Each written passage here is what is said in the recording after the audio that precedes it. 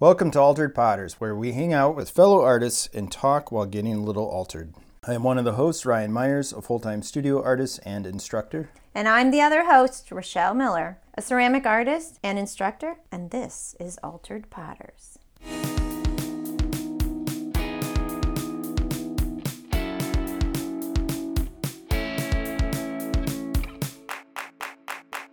I'm Rochelle Miller. I'm a studio potter and an instructor. Ryan Myers, taking a sip. I'm a studio potter and sometimes I'm a teacher. All right, and we have a guest. We have Mitch Sigmund. He's a potter. He's been a potter of different types of studio up to production. He's also a kiln builder, a kiln repairer, and an instructor at times. So you can find his work at Studio Mitch or on Instagram at studiomitch.com. Welcome. Thank you. All right. You want to explain where we're at right now? We're in my basement studio of my home, in my little 11 by 12 room that I've condensed down and that I've been working out of for the past 12 years or so. It's functional. It's tight. But it's multifunctional. Like you take slides in here and I have a slide booth built in, storage racks, all kinds of stuff, slab area, wheel areas, wedging, clay storage. This is what a handy person can do in a small space. It's just impressive. You know, when you don't have a choice, that's what you do. Right? I know a lot of potters who can do a lot of things because they don't have anybody else to do it. Yep. So they just learn. That's smart. What are we drinking and what are we drinking out of? Well, right now, Ryan and I are drinking a 17-year-old Highland single malt that I forgot the name of, but it's awfully delicious. It's from Vom Fass, right? It looked like a Vom Fass bottle. Well, so what glass did you choose to drink it out of? I chose one of my Glencairn style It's like glasses. a little tulip design, it looks like. That's, the Glencairn glass is kind of a famous, neat whiskey glass. And so that's how I like mine, is neat. And so that's what I chose. It kind of funnels all of the aroma up into you, but still allows some swirl room at the bottom. And multicolored glaze wood fired at the old Hoyt kiln. Nice. Yeah, it's a pretty cup. which I just fired today, so I forgot to bring a cup, and Mitch is letting me use one of his from an artist that I don't know, and now he will. But you should know. Because, he's got a story. So that's from Tony Clennell, who is a world-famous artist, and in fact has been putting on a series of workshops in Portugal. Huh. And so check out his Instagram, because the guy is a riot. Anyway, I mean, everybody loves Tony. He's a great guy. I only met him the one time, but he certainly made an impression on me. And so that cup is, he was doing a workshop, soda fire workshop. He's from Canada, and so he can't bring work across the border to sell without a whole bunch of custom stuff and whatnot. And so he did the workshop in the U.S. and then had that stuff available to sell. And so that's one of the cups that he had. I traded him for, and I really like it. As it's typical Tony flair. He's always got some gestural nobule on it. His handles are fantastic. He just, it makes some pieces that are just all handle. It's got a really nice finger dent, and right next to it, it's got a squiggly pigtail that your finger rests really nicely under, and it's really comfortable. Yeah, it's a sweet cup. It's nothing I would think about adding for comfort, but it's smart. It's a beautiful soft yellow, kind of almost pastel the glaze. Is nice. Yeah, Mitch gave me 4 of those for my 40th. I use them quite a bit. Yeah. I'm drinking wine. I'm drinking a Chardonnay, Ed. Which is really nice that Mitch shared some of his stash of wine. And that's what it's there for. Well, help drink it. I'm drinking from a Paul-eyed cup that I got at Ensika with Ryan. And it's in a hotel room. It wasn't weird and shady at all. No, That's where all deals are done at Ensika. We were just shopping. Yeah. No, it was like a feeding. Pop up. It was a feeding frenzy where it was so nuts, and everybody was grabbing stuff, and I was just like, oh my gosh, I gotta find something. So Paul does an amazing job sanding his bottom. He has a very, very smooth bottom.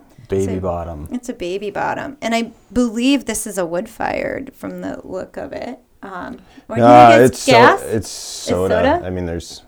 All right. He multi-fires his work. So it's got some green, it's got some flashing. And usually it has some gold luster somewhere.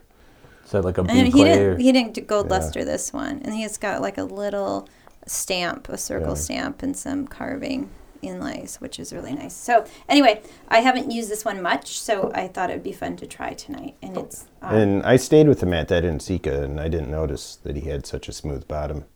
Yeah, I feel like the older I get with Insikas, I would drink less, but it's been more.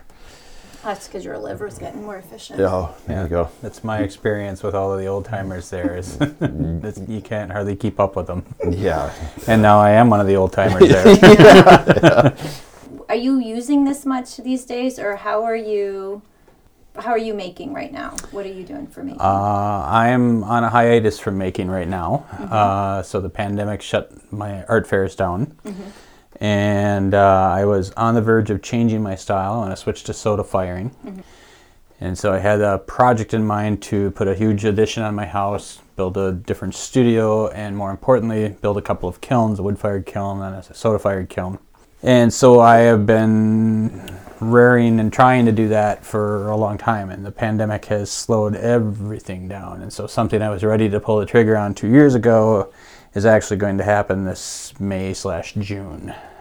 So it'll be 2.5 years after I wanted to. Well, this is everybody, I feel like, is in that same situation. Sure, where absolutely. It's not, you can't find people who can fit you in the schedule unless you've like scheduled a year out or 6 months out. Well, and he really wanted to wait until plywood costs $60 a sheet. And Right. Well, I think that's really, because artists are usually pretty flush with cash, so that's Absolutely. completely reasonable. Yeah, especially potters. Those boxes over there, they're just filled with cash. Right. Yeah, For sure. That's every time you go to an art fair, you have to bring a suitcase for all the cash you leave with. And guards. Okay, so this is happening, and this is going to be... So basically I'm going from a working space, not including the kilns, of 11 by 12. I'm going from that to a 42 foot by 12 foot studio. So slightly different dimensions. Yeah. Almost 4 times the size. Yeah. It's mostly one big room. I might put some dividers up here and there. I'm also going to have a little HVAC closet in there for the rest of the addition that I'm doing. So that might eat up 10 square feet or something. My home is a tri-level, so that the basement level is only half buried. Right. So it's half underground. And so what that means is that when I build a back room, kind of a mudroom entry from the garage up into the main house, attached right on the end of the studio, that's going to leave about a 4.5 foot high kind of crawl space underneath. So all my storage goes to under there. Nice. So that gets all of the storage out of the studio. Yes. And declutters that whole thing. And so I can set up, oftentimes when I'm doing large pieces on the wheel, I'll be on 3 different wheels at the same time. And so I can line up my wheels, bam, bam, bam, and be very efficient that way with making that. Or if I want to take on a student or two or have friends over or something like that, it just has space to do that. So that's huge. Workshop with the kiln. Fire. Right, absolutely. I'm going to be doing workshops with the kilns. That's half the purpose of doing it. I'm really going to cut down my art fair time to maybe 2 or 3 shows a year. And then the rest of the time I'm going to be spending doing workshops or online sales and stuff like that. Yeah. Well, so because big pots sell well. Yeah, and they're so easy awesome to to ship. Yeah. So let's talk about that a little bit. You not only make pots for art fairs and for selling wholesale at times. I'm assuming you've done at some point. I have before. I worked production for Lakeside Pottery, which you've also done. Yeah. The type of work you make is you have quite a range of scale, but you go pretty big. I've heard you're well endowed with your pots. The first time I met Mitch, I was learning to throw, and I took a workshop at Bethel, and you just came in and demoed, and you threw a giant pitcher. In the workshop, it rained every day, too, and it was just super wet. And then on that giant pitcher, you put like a 2-finger handle. And then, it dried, and the next day he picked it up, green, by the handle, picked the whole pitcher up, and I was just like, oh my God. And at the time, I couldn't throw a 6-inch cylinder. And I'm like... You're just yeah. Here's your inspiration right here. I couldn't help but show off a little in the workshop. Yeah. I figured that's what you're there for, right? Yeah. You're there to show off a little bit and... inspire. And then I quit clay for 3 years. And finally, after 3 years of practice, you got your 6-inch tall piece. Yeah, and therapy. So, I remember you from college. I must have been just out of school because I don't think we're that different in age. Cambridge Pottery Festival, they used to have the Olympics. For the listeners, all of you listeners out there who may not be familiar with the Pottery Olympics, it's a throwing competition that they used to have annually in Cambridge, Wisconsin. With their regular Pottery Fest. I was working production at Rockdale Union Stone.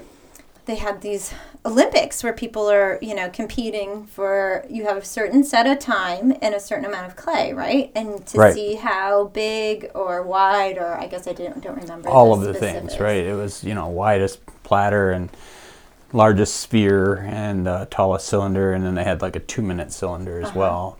Then they had an aesthetics portion of it as well. But I remember people being like, oh, Mitch is here. Oh, that fucker wins every time. I never scared Bill Gosman, though.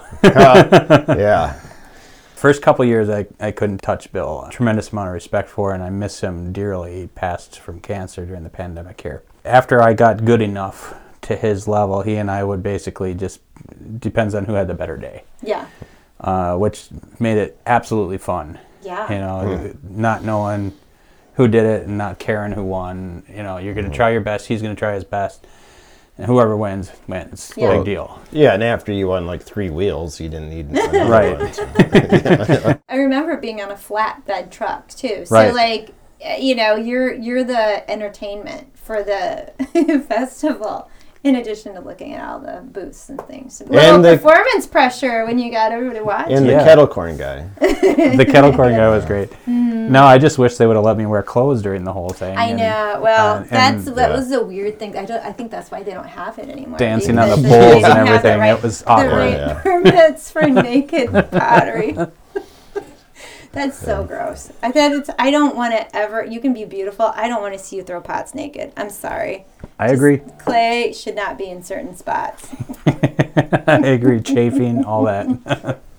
You're originally from the Dells. Correct. And you started doing clay in high school. I did.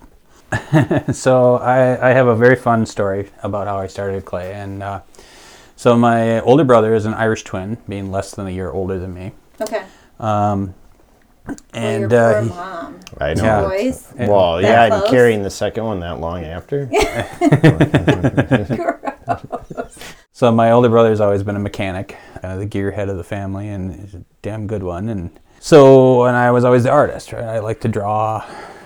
My older brother struggled in school sometimes, and he took this art class, a jewelry making class, as an easy A because it had that reputation. So he made a pin and sent it on to the MEAD Awards or whatever they're called. He won the top level for the state, gold key and blue ribbon, and I got insanely jealous. I mean, he had no business entering my field and getting some top awards, so I was going to show him how easy and insignificant that achievement was. So I had to get into this class. He did that in what would be the spring semester of his sophomore year, which is end of my freshman year. Right. I show up in the fall only caring about this jewelry making course, only caring about the ribbon. Yeah, rubbing entering, in his face. 2 or 3 of these there things. There could be 2 winners in the family now. My ribbon's bigger. I wanted to win it like 3 or 4 times, just to show him it was no achievement. You're gonna stick with it, yeah. And so I show up and I find ceramics on my class schedule. and I got hot. I was kind of a very passionate young man anyway. So I'm, who did this? Who did it? And so it was the vice principal, Larry Black, who went on to be the principal at Edgewood High School for a long time. I went on to see him. I went into his office, and I come in storming, and I just on a tirade, and I just rant for 5 minutes on how only losers take ceramics, and I'd rather have a study hall. I want to make pins and be a man. Exactly. I just need to right? shove this in my brother's You know, I signed up for the jewelry class, not for ceramics, you know.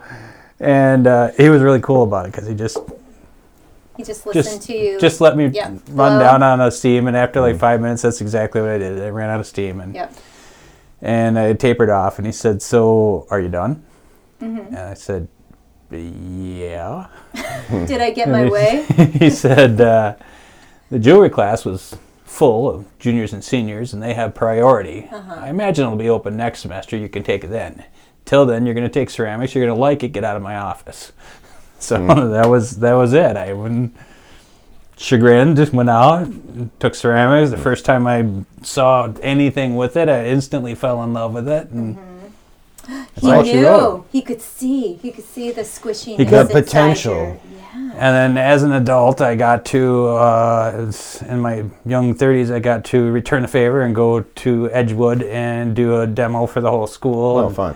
I had just come back from working with Wrights, and so I was making these huge pots and do the demo and thank him publicly for, nudging me into ceramics. So it was kind of cool. And he gave you a pin. No, blue ribbon. Oh, yeah. Blue ribbon. My principal just, when I would get mad and say something to him, there was a little room that was a closet, and I had to go in there and sit in there all day. Was that a padded room that you're talking about? It had a lot of graffiti. It was pretty awesome. Oh, for real? Yeah. It was fun. Is that a guy thing? Because I can't imagine mouthing off to anybody but my parents when I was that age, which I did plenty to my poor parents. I would mouth off to anybody but my parents. Oh, Yeah. really? Yeah, mouthing off to my parents was a really bad idea. I respected all my teachers, but the principal was a different cat. He was strange and kind of egged it on in a way. Did a lot of kids have to go into the closet? I had quite a few friends that he forced into the closet. That's so weird. Yeah, that is so not okay. That's not okay. You ended up graduating and going to UW somewhat? I did without a specialty. There's no specialty at the UW. You could just get a BFA. Right, but I mean... no concentration. Emphasis. That's what I meant. I took more clay classes than any other class. Right. I remember I would, even if I didn't have room, I'd fill it up and, do a independent study for 1 credit or whatever, just to have access to the Exactly. studio. That's what we all did. Just independent study for a credit at the minimum, just to have access to the studio. Right. So then you graduated, and then when did you work with Don? So I was sort of kind of graduating in about 99. I thought that tenure was how long you should take to get your undergraduate degree. Oh, yeah. How did your parents feel about that? They didn't pay, so they didn't care. Oh! I'm still paying it off, let's put it that way. I know, it's terrible. Don had come up for something in that time, some workshop or the other to the area. And Bruce Breckenridge, another guy that just passed that I miss dearly. Bruce, one of his major talents is that he knew everybody and introduced you to everybody. He always gave you an introduction, which I can't thank him enough for all of that. He and Bruce Howdle both said, I talked to Don, and Don's looking for a studio assistant nowadays, and so we thought of you, So you're big, can horse around his stuff. And was he in Kansas City at the time, or where was he? No, he was in Arizona. He was in Arizona. In the Verde Valley. Clarksdale is the name of the town near there. So I think Elaine Shear took Don's position, and then Bruce Howdle came in without a position. He just as a lecturer, and he kind of got screwed over there. Okay. Yet another that passed a couple years ago that I miss dearly. It's the stage of life where all of your mentors are passing. But it's not cool. So in any case, they wrote me letters of recommendation to Don, and Bruce Howdle, I remember, said, something in his typical verbiage. He said, "You want him strong like bull." Yeah. So Sounds like him. Don had just agreed to take on another guy as an assistant, but he had trouble saying no to people, and so he said, "I'll tell you what, I'm going to do a workshop up in Rhinelander." He said, "You come up to Rhinelander and help me out with this workshop, and if we get along, we'll work something out." So I wanted to do this, right? This is Don Wrights, Right. This is the man. If you went to the UW-Madison at that period of time, that's all you ever heard about was Don Wrights. And being a thrower through big things, that's what Don did. That was my guy, right? So I go up to Rhinelander, and they had this small community college up there that was hosting this workshop for him. I was trying really hard, and I'm in my prime. I was about 30 years old. I was trying really hard to impress Don. He was 69, and he's always had kind of a macho view, and he, like many strong men, didn't like the effects of aging, and he didn't want a young whippersnapper showing him up. So Don's pushing back the other way, right? So I'm wedging clay for him. I'm moving stuff around, everything like that. So I wedged up damn near a ton of clay by hand. Over the weekend? In about an 8.5 or 9 hour period. Oh, Yeah, Over I- 2 days, but about 8.5 or 9 hours. So you're just Yeah. you're like, So it was you're going to love me, even though you don't realize 1,750 pounds of clay is what we figured it yet. out. Holy shit. Well, I And saw Don threw it all. Yeah. While talking. Right. And so he was just like, "Oh, there's more clear. I'll throw that."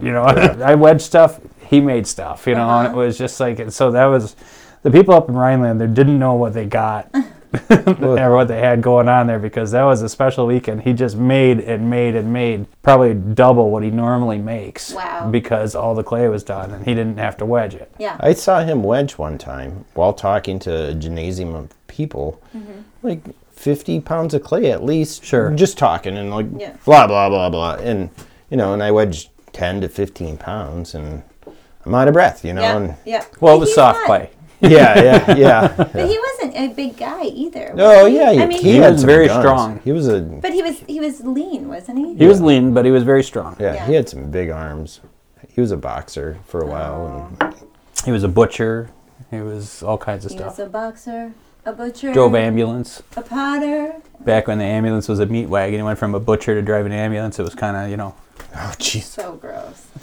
So then he said he was impressed, and yeah, we got along. He said, "Yeah, come on out." He said he had another guy working, and he didn't know how he was going to make it because he didn't make much money anymore. Actually, what it was is that he had himself a girlfriend that was like 20-some years younger that spent a lot of his money. And so, we made it work. I worked out there for about a year. Had a great time, met a lot of great people. yeah, what a cool experience. Really, I was very fortunate. And then you came back to Wisconsin then. Mm-hmm. Why did you decide to come back? I to didn't the have area? a red cent to my name. Lots of experience. And I- some pots, but I had to stop in Sparta, where I knew my friend was, and borrow $20 from him to get enough gas to make it to my house in the Dells. Oh, jeez. That's how little money I had. That's tough. Yeah. Once you got back, then is that when you started working like Lakeside Pottery, and then? I actually worked at Lakeside before I went down there. Oh, okay.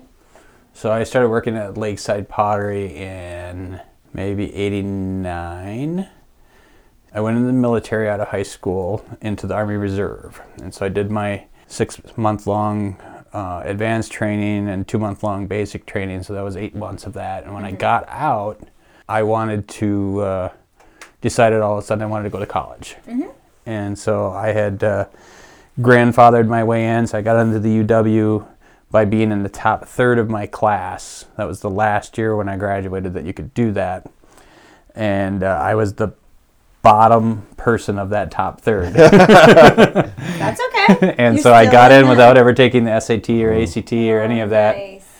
So I did a year of that and then ran out of money again, right? So I didn't have money in my life young at all. And so... But that's when it's okay to not have. Yeah, a lot of money, absolutely. though. You got to do that stuff. You got to take the chances. And so the next year I was in the reserves, and that was the Desert Storm. Oh. And so I got called up for active duty for that. Went to Germany. How long were you stationed there? 3 months, Oh. 4 months, something like that. It wasn't long. Okay, not such a disruption. No. And it was a great experience. But I came back and I was dating this girl, and she lived right adjacent to the old Lakeside Pottery, which was behind the Big Ten pub. It was kind of their back room that was Lakeside Pottery. What's this about? You know, looking in the door and whatnot. And so finally one day I said, hey, you know, looking for help? And Steve Becker, the owner at the time, says, well, I don't know, we could try. And everybody there was maybe a little too much into weed rather than working, and so they weren't getting a lot done always, and it was pretty relaxed atmosphere. And here I came from this German farm boy work ethic. And so he said, yeah, come in and we'll try you out, but I can't guarantee you're going to work every day. And so I worked and did more work there than he's used to seeing get done. And he said, yeah, come back tomorrow, come back tomorrow, come back tomorrow. And that's when I started. So that was probably 91. Okay. So I worked there for, I don't know, 4 or 5 years, something like that. Wow, you were there a while. We made enough that year to move the locations. I helped them move to the Coyer Lane location, build that studio up from warehouse into a studio, built the kiln. That was the first kiln that I built. The big one, the car kiln? The Bertha, yep. The big. I like the brick, that little one. Yeah, it was a great kiln. It was a West Coast kiln, I think, was the brand name of it. Yeah. It's like an 8-burner updraft. It was a great kiln. Yeah, it fired fast, and you could easily kind of control the reduction nicely. And I get intimidated by the big kilns, like the big car kilns. And it's so silly because I think it'd be fine. But I understand the bigger kilns. Well, it was a necessity there because we were you're putting firing so much production wear through.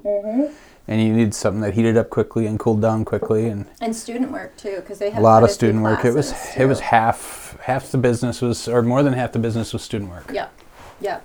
Well, and I think firing those kilns, when it's your own work, it's one thing, but when you're messing up other people's work, it's a lot nicer.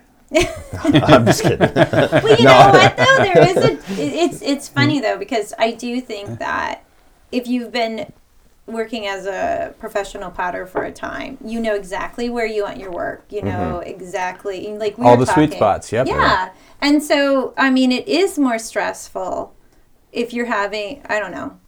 I think you want to have your work where you want it, and if you somehow have to share or have that variability, it's not as fun. I was always the one loading and firing the kilns because I wanted that control. You know, somebody said, "Oh, you got the best spot," and I was like, "Well, yeah, I loaded the kiln. If you want the best spot, load the kiln." Right, right. You can control that. And don't put any of my work in. Right. I'll do my own. Right. So then, where did you first learn about building kilns then? So I started with repairing kilns, and so when we were still at Lakeside Pottery on the Regent Street behind Big Ten Pub, they had an electric kiln that went down. And the electric kilns back then were super simple. The nearest repair place was down near Illinois, and you had to bring your kiln to them, and it was $65 an hour then. Yeah. Wow. Okay, and so this is like in the early 90s, $65 an hour, and you had to bring your kiln to them. So I said, you know, my dad's basically an electrical engineer without the degree. I've helped him with lots of stuff. There can't be too much that goes wrong with this. So I started tinkering with it. Well, what do you know? I fixed it. How many shocks did you get while you... None. None that time. It's on. You don't want a shock with that voltage. That's 60 amp. That'd fry you, definitely. Breckenridge had his own kilns at UW, and I was loading them, and it was extremely hot back there, and it was super sweaty. And I wasn't touching the kiln, but I was getting shocks. Static. Yeah, and it was like super scary. And I'm like, Bruce, I'm getting shocked from using your kiln. Is it safe? He's like, yeah, you're fine. You know, it's like, but he had it checked out, and then they grounded them differently. Oh. Yeah. So I'm like, they weren't grounded properly. Yeah. So I might have prolonged Bruce's life for a while. Good on you, Ryan. Yeah. Yikes. And I guess at that time you couldn't just Google up, how to change my thermocouple. Well, that's why we can't complete a sentence right now. We have to, we have to use our phone to... Hey Siri, Exactly. how do I ask how But to change this? so then when we moved to the bigger studio, obviously that West Coast kiln wasn't going to cut it anymore for what we needed to fire. And so Joanne Kirkland, a great potter, a good friend, she has this fiber envelope kiln that she built. And being an envelope, the place where you stack the ware and the door doesn't move. That stays put. The rest of the kiln moves Slides back and forth. on rails over that. And so I researched her kiln, looked at that, and based a lot of my designs. It was a Minnesota flat top based design, and looked at other car kilns and stuff like that. And I decided that we wanted to do a car kiln instead. And I was going to beef up the welding on it and stuff like that. And it worked. Lo and behold, it worked. So it worked well. Fired that kiln for a long time and rebuilt it a couple times. When Scott Draves closed down the studio, he was in a hurry to get out, and he asked me to take down the kiln and then I could have the extra fiber, which was not very old. And I ended up selling that fiber to Dolores Fortuna, who just used it, building her new studio. Her new studio up in Door County area. Just used it. Yeah. God, that's crazy. She's been holding on to it since then. Oh my God. I feel like, artists need to have just a warehouse to hold stuff until you are ready. Precisely. You see how, my new mantra, it's maybe a terrible mantra, but I'm impressed by it. So It's new. It's new. Say yes to less. When you have lots of stole opportunity. that from some show. No, I don't. It's not say yes to the dress. No, I because I feel like it's so easy to be excited about so much and to be on board and say yes, I'd love to do that, or how can I? But you do need to store that stuff because, I'm going to build the kiln hopefully this Right. spring, summer, and I've had all the things I needed to build it multiple times, but I didn't own a place. But you don't have a place to store it. Yeah, and I really feel like I should just start working in paper or making doilies because all this stuff is heavy. Or and jewelry. So how long ago did we build the Hoyt kiln? 4 years? At least. Yeah. Rowe was going out of business, and I picked up a bunch of bricks, soft bricks from them. I used some on the Hoyt kiln. Jacob said Pale Like Clay was gracious enough to let me store them in a shed for a while out there. So you've had to move them a few times? Yeah. Is that what you're telling me? Oh my so he gosh. had, that was the year that the Flood? Yes. in Verona, right? And Yes. Paola and all that. So the Sugar River rose like 20-some Over feet, the bridge, right? yeah. And so it flooded one of the pallets that it had of soft brick. And then you sued Mike. And no. And so Mike, I was up north on vacation, and Mike says, "You got to come get this now." I was like, okay. No, but I called in a bunch of friends, and we moved all these brick for the third time. God. And we moved them to my garage, and then I stacked them up so they'd kind of dry out. And then I built a shed behind my garage. And the purpose of building the shed was to save the brick, right? And so I was going to build this shed for less than $1,000. Yeah. And that was my budget for it, right? And so I built it right attached to the back of my garage. And I may have skipped the permit process or something like that. And so my neighbor was getting his siding done, and the inspector came out to look at that, and he looked over and saw me building the shed, which is only right. You got to do your thing, right? Yeah. And so he sent me a letter and said, "I noticed you're building a shed. Looks nice." He said, "But I couldn't find the permit for it. So you might want to stop for this, and you also might want to check with the zoning office." So I was over zoning it's an 8-foot wide shed. I was over zoning by 6 feet. So I only had 2 feet off the back of my house that I could have built from. And so I had to rezone the property. All said and done with permits and rezoning and everything like that, it cost me $700 to keep my $1,000 shed. Oh, jeez. That's pretty good, though, to get a shed for $1,700. Well, right now, yeah. Now, yeah.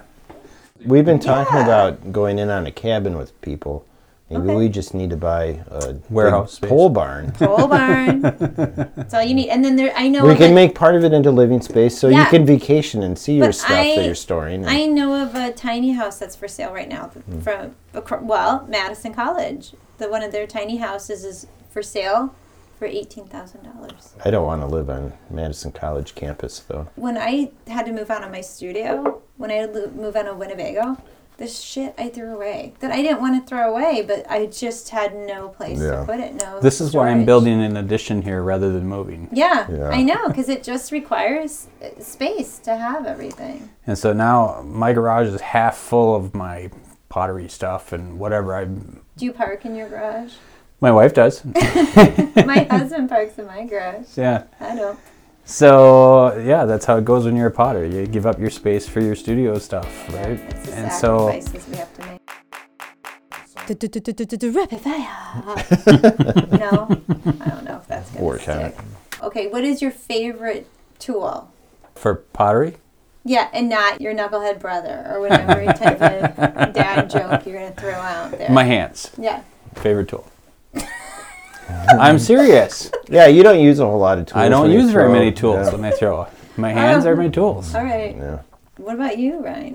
What's your favorite tool? Mitch's hands. I don't know. You asked me this before. I really like SIM, XIEM, if I'm saying it right there, tools. I use them a lot for surface texture. All right. What's yours? I've got like a few. I've got a Do you use only dental tools? Yeah. dental tools. I have a aluminum rib that is What? Aluminum rib. Wow. it's no, but it's thicker, so it doesn't have. It's not very pliable, so it's pretty solid. I do have this piece of molding here. So it's like I don't know, like a fancy chair rail or something. And it's probably 14 inches long and about 2.5 inches wide. And on one side there's like an inch thick bead of wood, and on the other side it tapers down to about 5/16 of an inch. I love this tool for when I'm making square things. So when I'm doing my square vases or anything like that, because it allows me weight on the one side with that big bead of inch thickness behind it, or a super light touch on the other side, all in the same tool. I can use it as a paddle. I can use it as a comb, all kinds of stuff. So I love things that are very versatile. Right. If I had to pick a favorite tool, that would That's probably it. be it. Oh, I'm going to say my X-Acto knife is my favorite tool. I feel Yeah. like I don't know why it took me so many years to realize that was a really good tool. Okay, next one. Best place to work as a production potter and why? Have you been a production potter any place other than Are there Lakeside? any places? I have. I've the never had a friend or acquaintance that ever came out of production pottery and like, you should do this. It's a great way to make a little bit No. amount of money and burn It yourself takes out. a special person I've to done do it production at pottery. 3 different places. Yeah. John Tiller has done it at multiple different Oh, places he too. totally has, and he's been all over the world. Probably Yeah, he has. done He went it to at Hawaii. multiple places Yeah. today. Probably. Like But he's an we- amazing potter, Yeah. and that just fits John. You Yeah. know, Right. he loves to It's just that flexibility. Of Well, yeah, being he able has- to pick up and go. do that, and he's so good at it. Yeah. When I was at. We're going to interview John at some point. Oh, he'd Oh, be yeah. good. I John would be a love to riot. see him. Yeah. I haven't seen ages. I wanted You have need to- to hear his stories about weasels killing sheep. Yeah, he has so many stories about everything other than pottery. Right. Well, this is day job. When I was working at Rowe, Matt and I went on vacation to Key West, and we went in and saw a potter, and I was visiting with him, and I said that I was a production potter at Rowe, and he was just like, well, next time you come down, give me a heads up, and you can work for a few days. God, it'd be so sweet to go on vacation and Work. do Yeah, some and work. just grind out pots. Yeah. I did But you not like know- production pottery. I thought it was good for me Yeah. to learn to be more efficient, but I thought it was very limiting. Yeah. It kind of puts you into, like, you know, going through life with blinders on. You only saw the shapes that you could make, and then if it didn't have a function or whatever, then you couldn't make that. So it took me a long time to unlearn production pottery. Right. And then I found out that I shouldn't have been unlearning production pottery because it was a great experience to do and then get out of, right? I needed to embrace it for what it allowed me to do. So it allowed me to, as a studio potter, make the pieces that I wanted to make much more efficiently. Yes. There was an Etsy potter that several of us, I think Nikki Ross and Scott Draves and I and some others were laughing at because she would post on there, this is in the early days of Etsy, and she would post on there, oh, I made like 9 plates today, and boy, am I wiped out. And they would be like, yeah, I made 150 mugs in the morning, and then in the afternoon, you know. Do you think when you two get older and senile that you'll go to the studio and accidentally just throw 300 mugs one day? Because you just... Possibility. You know. Yeah. That's why I throw my mugs in a shape that they don't need a handle anymore, because I'll probably forget to put the handles on the next day. That was intentional.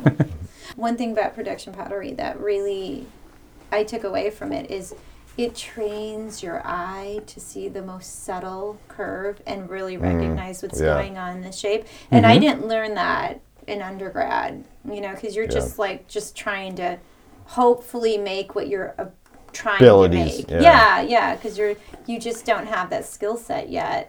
Unless you're a, you know. Yeah, it really hones your craftsmanship. And I think the best artists are the ones that can combine the artistry with the craftsmanship. All right, next question. Best art fair you've ever done? There's only 45 more questions.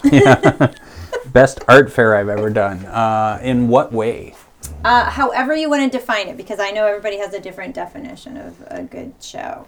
Well, I could tell you about the one, but we're not supposed to talk about that one because it's such a sweet show that everybody would want to do it afterward. So it's the show that shall not be named? Yeah, it's the show that shall not be named. Let's just say that you have to get... Will you tell it has me a music after festival. We're done recording? Sure. There's a Illuminati essence to it. It's a music festival that has an art show show within it. I'll show you my tattoo that you can see I'm in. The group. Okay. But it has an art show within the music festival, and it's a 3-day event in which you go into the middle of the woods and camp out. So basically you have this long, narrow space, like 45 or 50 feet by 10 or 11. And so your camping site, your vehicle, everything is all behind your booth. And then they stack the booths up in along 2 rows, fence off both ends so that the artists have their own compound. Nice. Okay, so you're all back to back to each other. And then one side faces the stage, the other side faces the food court, stuff like that. The artists all get along, everybody's friendly. And everybody at this festival is there to have a good time. There are no fights. There are no anything like that. It's a little bit Burning Man. Yeah, Sounds a little bit Burning Man. Maybe, but it's beautiful. And there's and a weird adult tent. Yeah, people buy art. Where did they just carry it around with them to their tents? Or well, how are they carrying this? So they have their cars. Customers right? buy. These aren't all 10 people. They drive in, and there's same setup for them in different areas. They have their car right next to their tent, so they just buy stuff, bring it up to their car, pack it away. Oh, okay. Or some people will use it all weekend if it's a functional item. Oh, so having functional items is probably a little bit genius for that clientele. Yep. Yeah, I've done well with both. Did you I've done make well a lot with of pseudo-functional bonds and stuff like that? I did not, but one could probably do well there. Oh, that is so interesting. And you define this by the best show because of, what's your definition? Most fun and financially smart show to do? Financially smart show to do. I get to see my wife's sister and her husband and their child, who I get along with very well, because they all come to this festival. You have a lot of great music. You have a lot of great people to hang out with. The family comes with you on the art fair, so you can leave the booth and go off and do this or whatever. And go into the adult tent. Yeah, exactly. So it's an all-around great art fair. And then not only can you listen to a bunch of great music while you're working, there's no official closing time. If you want to stay late, open, fine. If you don't, you zip down the tent and you go do whatever else. Fun. I want to What kind of music is it? it's a really big variety of music. It's all kind of traditional instruments, but you can have a wide variety within that. Every year they do have bluegrass, they do have a straight country, they do have a Celtic band. They also do dance, so they have all kinds of amazing dance people that come in. You'll also have jazz, you'll have gospel, you'll have... crazy. Just tell me they don't have barbershop quartet, because that's my least favorite. I have not seen one there. Not yet. So this is the place where I got introduced to Pokey Lafarge, which is one of my favorites since that time. If you haven't listened to Pokey Lafarge, you gotta. I don't know who Pokey Lafarge is. You gotta give it a listen. What kind of music? Fun music. The last little barbershop, little bluegrass. Don't listen to his pandemic stuff because he was going through a bad breakup. It was very melancholy. All right. But his self-titled album is just good times. All right. That's. It's Americana kind of he's out of St. Louis. Jumpy jug band. He doesn't do polka because it feels like Pokey Does Polka should be really. No. She got a broke down El Camino in the front yard up on Broad. Her mom walks around in a pink nightgown, sandals and white socks. She don't mind a baseball game in the middle of the lightning and the rain. She's a pain in my brain, drives me insane, but I love her just the same. Boys, love her just the same. But it sounds like a good fair to trade at too. Sounds like It's a great fair to trade at. Every fair I'm at, I pretty much make a trade. Yeah. It's just part of the life, right? That's why you do fairs, because you build your art collection.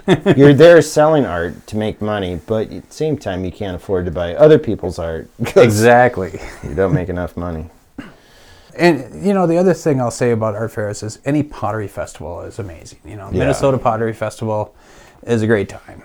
Lots of great people that put it on. The Cambridge Pottery Festival is fun. There's a pottery festival used to be out of Dillsboro in North Carolina. They've moved it now, but that's also a great time. Yeah, I did that one year. Right in the Smoky Mountains. It's gorgeous. Yeah. You can eat lobster mac, and it's good. Yeah, it's great time. So any pottery festival, really. But you come home with just as much weight as when you leave. Right. Because well, maybe you come home with more because your pots are light. But it's... Yeah, I haven't done an art fair in a long time now. We need to buy a big rig, and then we can do art fairs together. I know. Well, I'm glad that you don't do art fairs because you'd win all the awards. Yeah. I don't know about that. I, though, would like to win an award. You would win a ribbon. For this pin that I made.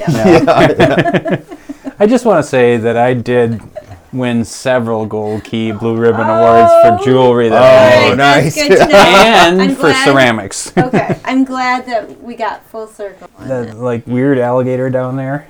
I made that in high school, and it used to have light bright sticking out of it and have a light bulb up its butt. That I put on the front. There's a little brass alligator that I made, and that you touch that, and it would turn on the light to 3 different things. Oh wow! I got an award for that one. Well, bravo. God, I made a shitty piece and got an award, and that's why I went to art school, and mine didn't light up or have buttons. I didn't get a good award for that. I just got an award. And they were just kind of like, this is really unusual, so we'll give you the unusual award. This is interesting. This is the best effort. Somebody put a lot of effort into this. I won an award when in school they had they had guest jurors, and then you could all the art students could enter work in. And I entered a painting that I had done over the summer at home because I used to Bob Marley or Jerry Garcia. I was painting with the palette knife. I would do these. Oh my gosh! One of those cheesy paintings. Did I say that? I used to paint in my bedroom. It was a split level, so it was in the basement, and I would paint with oil paints, and I'd have paint thinner in my bedroom, and my mom would come in. I'd have the windows closed. My mom would come in. She's like, "Oh!" And she would wipe your face from the drool, and she'd be like, "Open the windows!" And I slept in that room, I think. Really well. That explains a lot. Right? I used to be really smart prior to that. No, but so I entered this painting in the show, And I won first place, and all the painting students were just like, they were like talking, not knowing I was behind them. They're like, she's not even a painting emphasis. She's a clay person, and I can't believe she won first place. And I was just like, Oh, the injustice. I'm sorry. Yeah, they don't like my pottery, but they like my painting. So And then you said, suck it. suck it, fuckos. I can win any medium. Except the one I'm actually most experienced in. Should see my pins. Right. All right, next question. Worst advice anyone ever gave you? Yeah. So worst advice was probably from myself, and it was a constant advice I kept giving myself. Where we're like, oh yeah, you can get away with that this time. Yeah. Never got away with it. Every time I ever took the risk, I always paid. So. Interesting.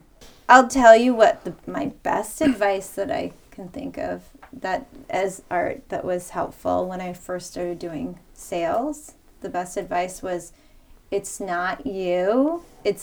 They're just not the right people. Just your people aren't coming to that sale. And after I did, 3 years of shows, 16, 18 shows a year, and I still hadn't found my people. Yeah. Right. There was something wrong. Yeah. But once you find your sweet spot, I mean, it does change your whole outlook of your work, because otherwise you are going. But then you can max out the sweet spot, what Sure. I've done at shows. You can, and you Gotta have keep to evolve, changing and right? growing your work. Yeah. You have to evolve as an artist. Yep, 100%. Okay, if you weren't working in clay, what medium would you be working in? Wood or metal. I've done both. And I love anything 3D, anything that's tactile. What would you be making out of those materials? Furniture? I've certainly done some furniture. I think I'd probably like metal the best. I love bending metal. I like heat, I did this with pot, fire. right? Fire. Oh, fire, Yeah. And so one of the things I'm going to put with the new kilns is I'm actually going to put a forge in. And I would like to learn knife making and make high-end kitchen knives. Wow. I have this dream of being able to go to an art fair with a suitcase of knives, a fold-up table, and a tent. Yeah, no, like a jeweler. Yeah, So you could have went down like the a jeweler. the pin route. Exactly, yeah. I could have just made pins for a living. Yeah. Oh, shoot. Next time. But then I'd be getting robbed all the time, so... Yeah, I've heard some horror stories of jewelers. So, Really? Oh, yeah. Yeah. That's not good. Okay, Brian, how about you? Well, you asked me this before, and I do remember I said I'd be making chairs. Is the one- Three-legged chairs only, because I couldn't make four-legged chairs. You have to have them too even. Yeah. Who would you make them for? Sitting. No, chairs For you sit people on. or milking. for like chimpanzees? For milking. Or like, because it'd be Milk funny. stools. It'd be really interesting to make like really specialized in like puppy chairs. I would make or, chairs like, for throwing pots, or stools for pottery. pottery stools. Yeah. Nice. Because everybody knows that the way to make a living in the arts is to sell to artists. Well, you get a lot of good art in exchange. Okay, I think I do jewelry. Yeah. I think That would seems be like it would work for you. Well, being that I already make Since jewelry. you're doing clay jewelry right now. So. I'm wearing some. Well, you can't see them because of my headphones. All right, why don't you start? What's altering your life? What's altering my world? I have a friend who we found out last weekend that he had a brain tumor, a slow growth one. He didn't know until they were on vacation and he started to have slurred speech and tingling in his arms. Was in the ICU in Mexico for 5 days while they were trying to figure out what it was, and then they flew him to New York, and he had open brain surgery this morning, and it went pretty well. But between that and the Ukraine, I've just been feeling a little overwhelmed about all the difficult stuff going on. You need some Pokey Lafarge. I need some Pokey Lafarge. By having people you love going through really difficult things, I'm trying to really embrace the beauty and joy. Mm-hmm. So thank you for spending your time with me today. I mean, I need to be around the people I like as much as possible, because It's just that's been a what tough we're 2 here years. for. Yeah, I kind of started the morning. I mean, I barely slept last night and then fired all day and woke up extremely early. But I drove by Breckenridge's house, who just passed, and was thinking about Hoddle when I was firing the kiln, and it's like, man, I'm kind of having an emotional day. And it was gray all day and cold. Yeah. And It's tough, I'm reaching an age where, all of my mentors are going, and I have very few mentors left that are around. I mean, my high school pottery teacher is still around and doing well. Unfortunately, he lost his brother to COVID, who was a non-vaxxer and died from it at a young age of 72. All of my college professors are gone. It's just an age where you just, you're more aware of the morbidity around you. And then, that's where the rye comes in. Exactly. Bury the So we've got All right. aging parents, aging in-laws, aging dog. Yeah, Everybody's just... And then you get a puppy, and then you realize that I didn't want a puppy. Yeah. Shelley is being responsible and drinking whiskey near the end of the podcast this time. do you see? I just did a spot. It's a pretty tasty rye. Whiskey. Yeah, no, that's great. I mean, even though I said today was cold and it was just being outside all day, but I started tapping our maple trees. And it is getting warmer, so I'm excited. I mean, you wake up and it's not dark, and you eat dinner and it's still not dark. It's crazy. So I've been in a better mood. Did you know you can tap box elders? Yeah, I've never done it. Do you have any box elders? Well, my neighbors do. You get a lot of sap from them, Yeah. and there's not a ton difference between the flavor. It sounds like that you need a ton of. Yeah, I had over 40 gallons of sap, and I made Like a quart. No, I made like 3 gallons. Now I could have boiled everything a little longer. Yeah, It was a little like runny, but thicker. But it was still. I mean, it's still great. Yeah. And then my wife, who didn't do any of the work, gave too much away. So Just like the glasses. cups. Right? That was retribution. yeah. For your pint glasses at your 40th. Oh man, That was like, she's I don't know, addictive. 16 years ago, your 40th? Yeah. Maybe 17? Feels like it. But That's what happens when you fire a kiln all day. It ages, yeah. Where can the listeners find your work? What's the best way to see what you're Right doing? now, they just can't. yeah. So you can find some of my It's so old work. exclusive. Yeah, you can find some of my old work at studiomitch.com. Okay. But I'm horribly outdated on the website. It's because I haven't produced any work in 2 years. Yeah. I just haven't done anything with it. But you've All been... of my remaining old work I donated to the local Oregon library because they're building a new library, and we were able to raise several $1,000s for that. And I was tired of doing that work, so I wanted it out of my site, so it's all gone. I have nothing. We did a cup exchange last week at our clay meeting. I had nothing to give. Other than your rosy personality. Other than and that. your company. But then you were also working on kilns in multiple locations. So even if you're not having your hand in the making, you're still very Racquetball involved. career. Yeah. So yeah, I'm definitely involved in the kilns. There's kilns all over that continually break down. We're talking about building a kiln for Thoreau College in Laval, or somewhere near there. So I'm working with somebody talking about that. There's another person who is out in the kind of Mount Horeb area that has a private wood kiln. He wants me to weld up some stuff for him there. I've got my kiln projects that I'm going to be building as soon as my addition is done. So you'll be making lots of stuff but in the works. not necessarily pots at this point. Well, that's the thing that I think is insane about a lot of potters. I mean, I have some skills, but then, you meet people that can do it all. Yeah, and it's just really impressive. Like, I mean, planning out your space and doing all that. Like, that's why I have my wife. Like, I can tell her what I want, and she'll plan out the space. It's part of the age that I come from. It was just kind of like if you wanted something done, you did it yourself. That's how I grew up. My folks were all, my dad's family especially, there was several brothers involved, and they would start a house project or have something, they'd just call the brothers in, and then all the kids from that. Everybody'd show up there. There would be a big feed, and everybody'd work until the work is done. And and you'd learn all kinds of skills and or bring skills to the party in the first place. And so my grandfather was a bricklayer and a master mason, and uncle that worked with glass, and uncle was a master mechanic. My dad was an electrician. So you had all of that rounded skill set coming in, and then you just soak it all up. You know? And so Don Hunt, yet another person who's not around and I miss very much, used to call me the Renaissance man, and he said he's how did he say it? He said jack of all trades and master of them all. And I was like, no, well, I dabble a little bit here and there. He said, no, you know everything. So, but and the key is that I faked it. You know, what I didn't know, I made it up.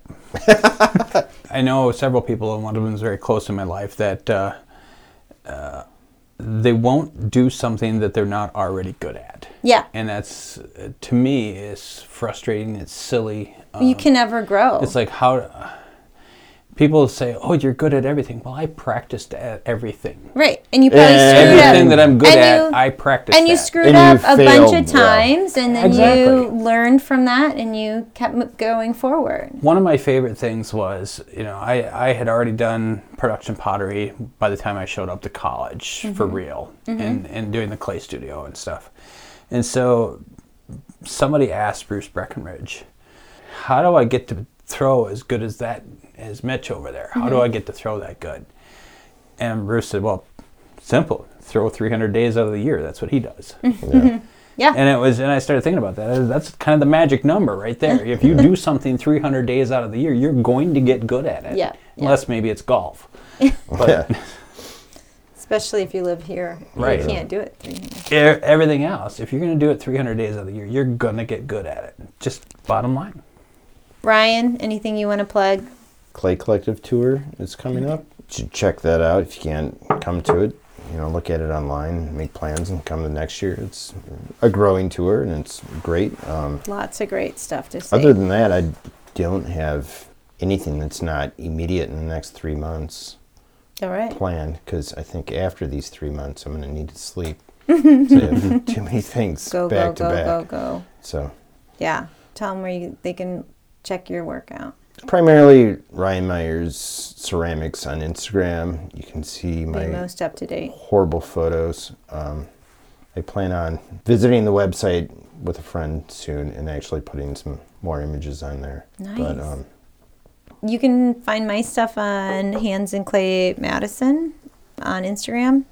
And I'm trying to make new work for Able Gallery for the upcoming show. So that's what And you should make a goal.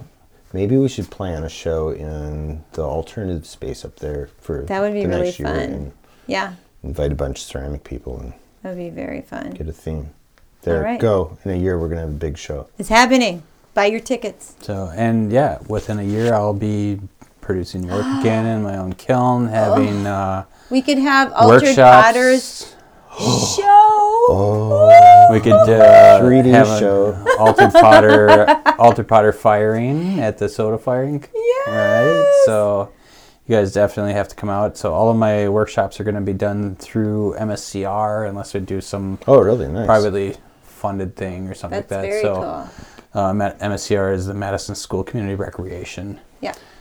So I've already kind of worked it up through them that we're gonna just run the workshops right through them, so that's already set up to pay and do stuff. You don't have to do that shit. Yeah. Yeah. That's awesome. That's super smart. I would love to do one of the workshops, so that would be really fun. They're gonna you better be sign up now. They're gonna fill up. I haven't decided. Well, there's no soda kiln in the area. Yeah. There isn't. So I think there was one at Whitewater when I graduated. We had a salt, and they also were building. But it's not open soda. to the public. That's open to the students of the university. So so that's one of the things I want, and I haven't even decided on what type of wood kiln that I might build a small little anagama that is up higher, that I don't have to get on 24-hour. Yeah. Type of firing. Yeah. Load in 24-hour fire. Right. Rocket Man. So yeah, or a Weber Rocket Man. You know, those are great kills. But taller, But taller. Yeah. So But you off the don't have ground. so you don't have to duck so much. All 'Cause, right. you know, I'm getting old. All right. Ryan, what you got? What's your worst advice that you've had? I think you asked me this question before. Did you have a good answer? Because I can't remember. Well, we so drank a let's lot not of go whiskey, and I back didn't there. want to say the same Change answer. the answer. Yeah, I know, but that was a lot of whiskey ago. Second worst advice. Yeah. Go. Yeah. Second worst would be like, go into art education. Oh, I think that was what you said last time. Oh, well, if I did. The other one was, you'll never make it selling your artwork. So either one of those was. Yeah, that was bad advice. Yeah, and they're from professors I respected. So. Yeah. Oh. Past tense. Yeah, so they can suck it. They can suck it. No, Look but at I'm just dripping with cash. I'm so successful. Yeah. You got a podcast. You have galleries knocking down your door. You've got Instagram I got a followers. 2006 pickup. I own at least large. 3 Ryan Myers pots. Oh. Yeah, Actually, my daughter owns one. yeah. Did she say thank you to you tonight for that? Your wife was. She said she loves it. Because she was over the moon for that. Oh, good. She drinks out of it almost every day. Oh, good. That's so Good. nice. So Oh, my I remember second, you saying that. my second choice. I don't know. I mean, I guess I wouldn't want to sell vegetables, but I want to garden more. Oh, Like I want to work with my hands outside more. okay. I don't know. I haven't thought about this. Do you have a chartreuse thumb? Yeah. Well, they're kind of black and sooty from wood For firing wood all day. firing. Yeah. Yeah, I don't really know. When you asked me this for the third time, I'll prep better. You got something good then? Something Well, good to I'm share? not. the first I'm time- not promising. The first time your mic wasn't on, so. Oh yeah. So cheers is the thing. Cheers. Yeah. Have you ever made shagbark hickory syrup? No. So you can't use the sap, right? Because it's not producing sap. But you take the shagbark, it peels off. I mean, Yeah. all the loose stuff, and you take a bunch of that. You boil And it you down. basically make a tea with that, right? So you take that, put it in water, take the bark, put it in water, and boil this tea. And then you have to strain out all of the Bits, pebbles yeah. and bits and detritus from that. Squirrel shit. And then you add copious amounts of sugar to it, and then boil it down. Like Oh, wait, you you're do sugar. adding sugar to it? You have to, because there's no sugar in it. So basically, you make a tea Yeah. out of this, strain it, add sugar, boil it down, shagbark hickory syrup, and it's delicious. I think you could do the same thing with dirt. If you had enough sugar. Shit syrup. Have you ever had shit syrup?